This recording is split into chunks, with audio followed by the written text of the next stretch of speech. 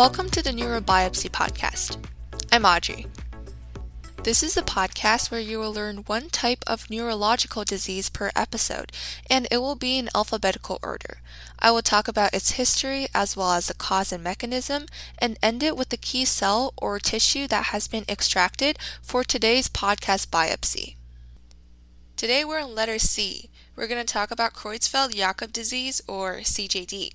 You're probably wondering, well, what the heck is this disease? Well, one category of CJD is acquired, and the form of variant CJD is, drumroll please, mad cow disease. Now, you probably have a clear idea of what Creutzfeldt-Jakob disease is, but you'll get to learn more about it in today's episode as we dive deeper into this topic. Creutzfeldt-Jakob disease is a fatal neurodegenerative disease that is considered to be caused by an abnormal protein variant, or the isoform, of the prion protein, which is acellular glycoprotein. As usual, we're going to start the episode by talking about its history and origin. A German neuroscientist, Alfons Maria Jakob, described the syndrome of CJD as a series of 6 patients with progressive dementia and neurodegeneration in 1920. Similarly, another German neuropathologist called Hans Creutzfeldt also published a case describing the disease characterized by tremors, dementia, as well as death.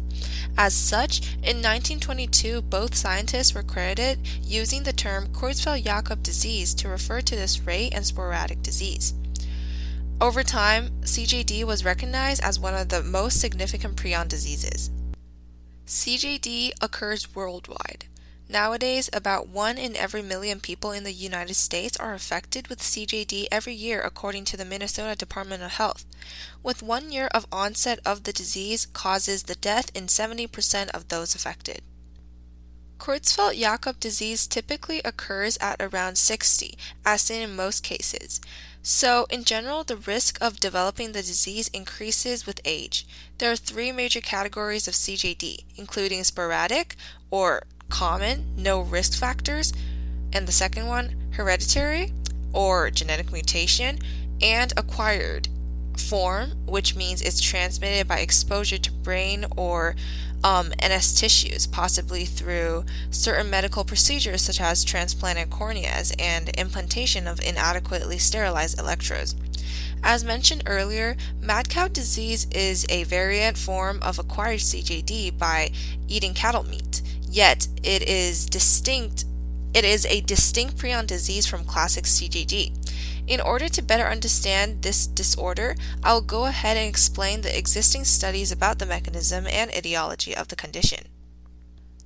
Although, like the other diseases we talked about in previous episodes, the exact cause of the occurrence is not yet known for a clear reason. It is clear, however, that Creutzfeldt-Jakob disease is caused by transformation of normal cellular prion protein into its abnormal isoform protein, known as the prion PRP scrapie, which is also the disease of sheep. This abnormal form of protein would accumulate itself in the brain, leading to further neurodegeneration. Since normal prion proteins are found in cell membranes throughout the body in humans, this scrapie would also induce the normal ones to have a structural change, hence being infectious. Early symptoms of Creutzfeldt-Jakob disease include depression, anxiety, impaired memory and behavior changes, vision problems, insomnia, etc.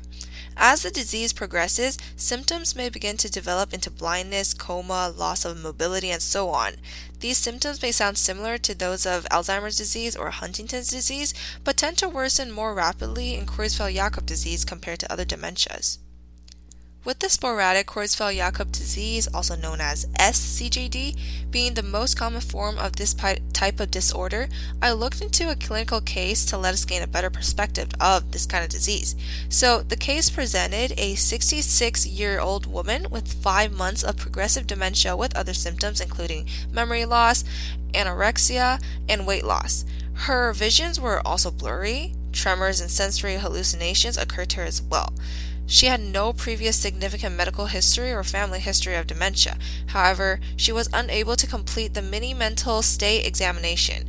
For instance, the researchers asked her about the month, day, and year, but she answered December for all of them when it was in March. A week later, she was informed that her test results align with the symptoms of CJD. So, moving on to treatment. Creutzfeldt-Jakob disease usually appears in later life around the age of 60, and although it was not found that the disease can infect individuals through the air or touching, doctors still suggest those with family history of Creutzfeldt-Jakob disease to not donate tissues. In the acquired form of Creutzfeldt-Jakob disease, the condition is caused by outside infectious PRP, such as the contaminated cattle meat in variant mad cow disease. In the hereditary form, mutations in genes of normal prion protein may lead to infectious prion spread, contributing to self-propagation of more prion scrapies. If this gene is changed in one's sperm or egg, then the disease may be transmitted to their offspring. In the sporadic form, which accounts for 85% of the cases, errors in the cellular function caused by aging may lead to infectious prions. MRI and electroencephalography, or EEG, are tests to image the brain and record electrical patterns to diagnose the specific abnormalities in Creutzfeldt-Jakob disease. There is no known prevention or cure to CJD since the exact mechanism of it is still unknown. However, there are ongoing studies aiming to develop treatment to alleviate symptoms. Opiate drugs help alleviate pain, and sodium valproate may also help with the involuntary muscle jerks.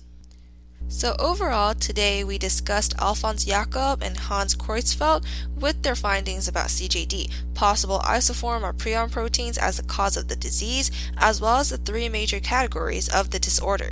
In today's episode, we examined the prion proteins PRPs in brain tissues for a biopsy.